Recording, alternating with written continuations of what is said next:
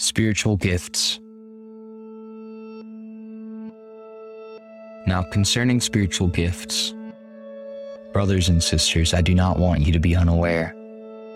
You know that when you were pagans, you used to be enticed and led astray by mute idols.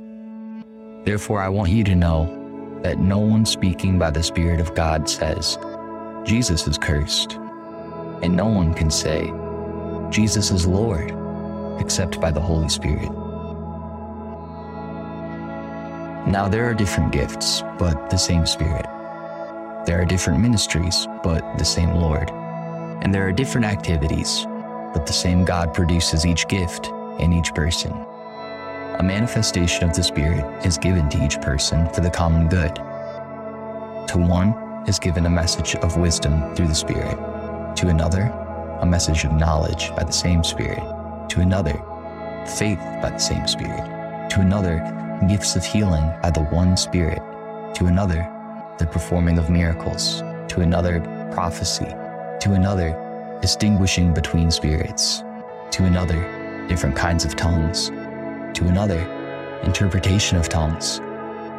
One and the same Spirit is active in all these, distributing to each person as he wills.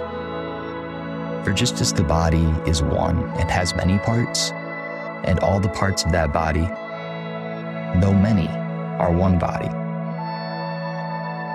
For just as the body is one and has many parts, and all the parts of that body, though many, are one body, so also is Christ. For we were all baptized by one Spirit into one body, whether Jews or Greeks, whether slaves or free, and we were all given one Spirit to drink. 1 Minute with the Bible is brought to you by the Christian Standard Bible.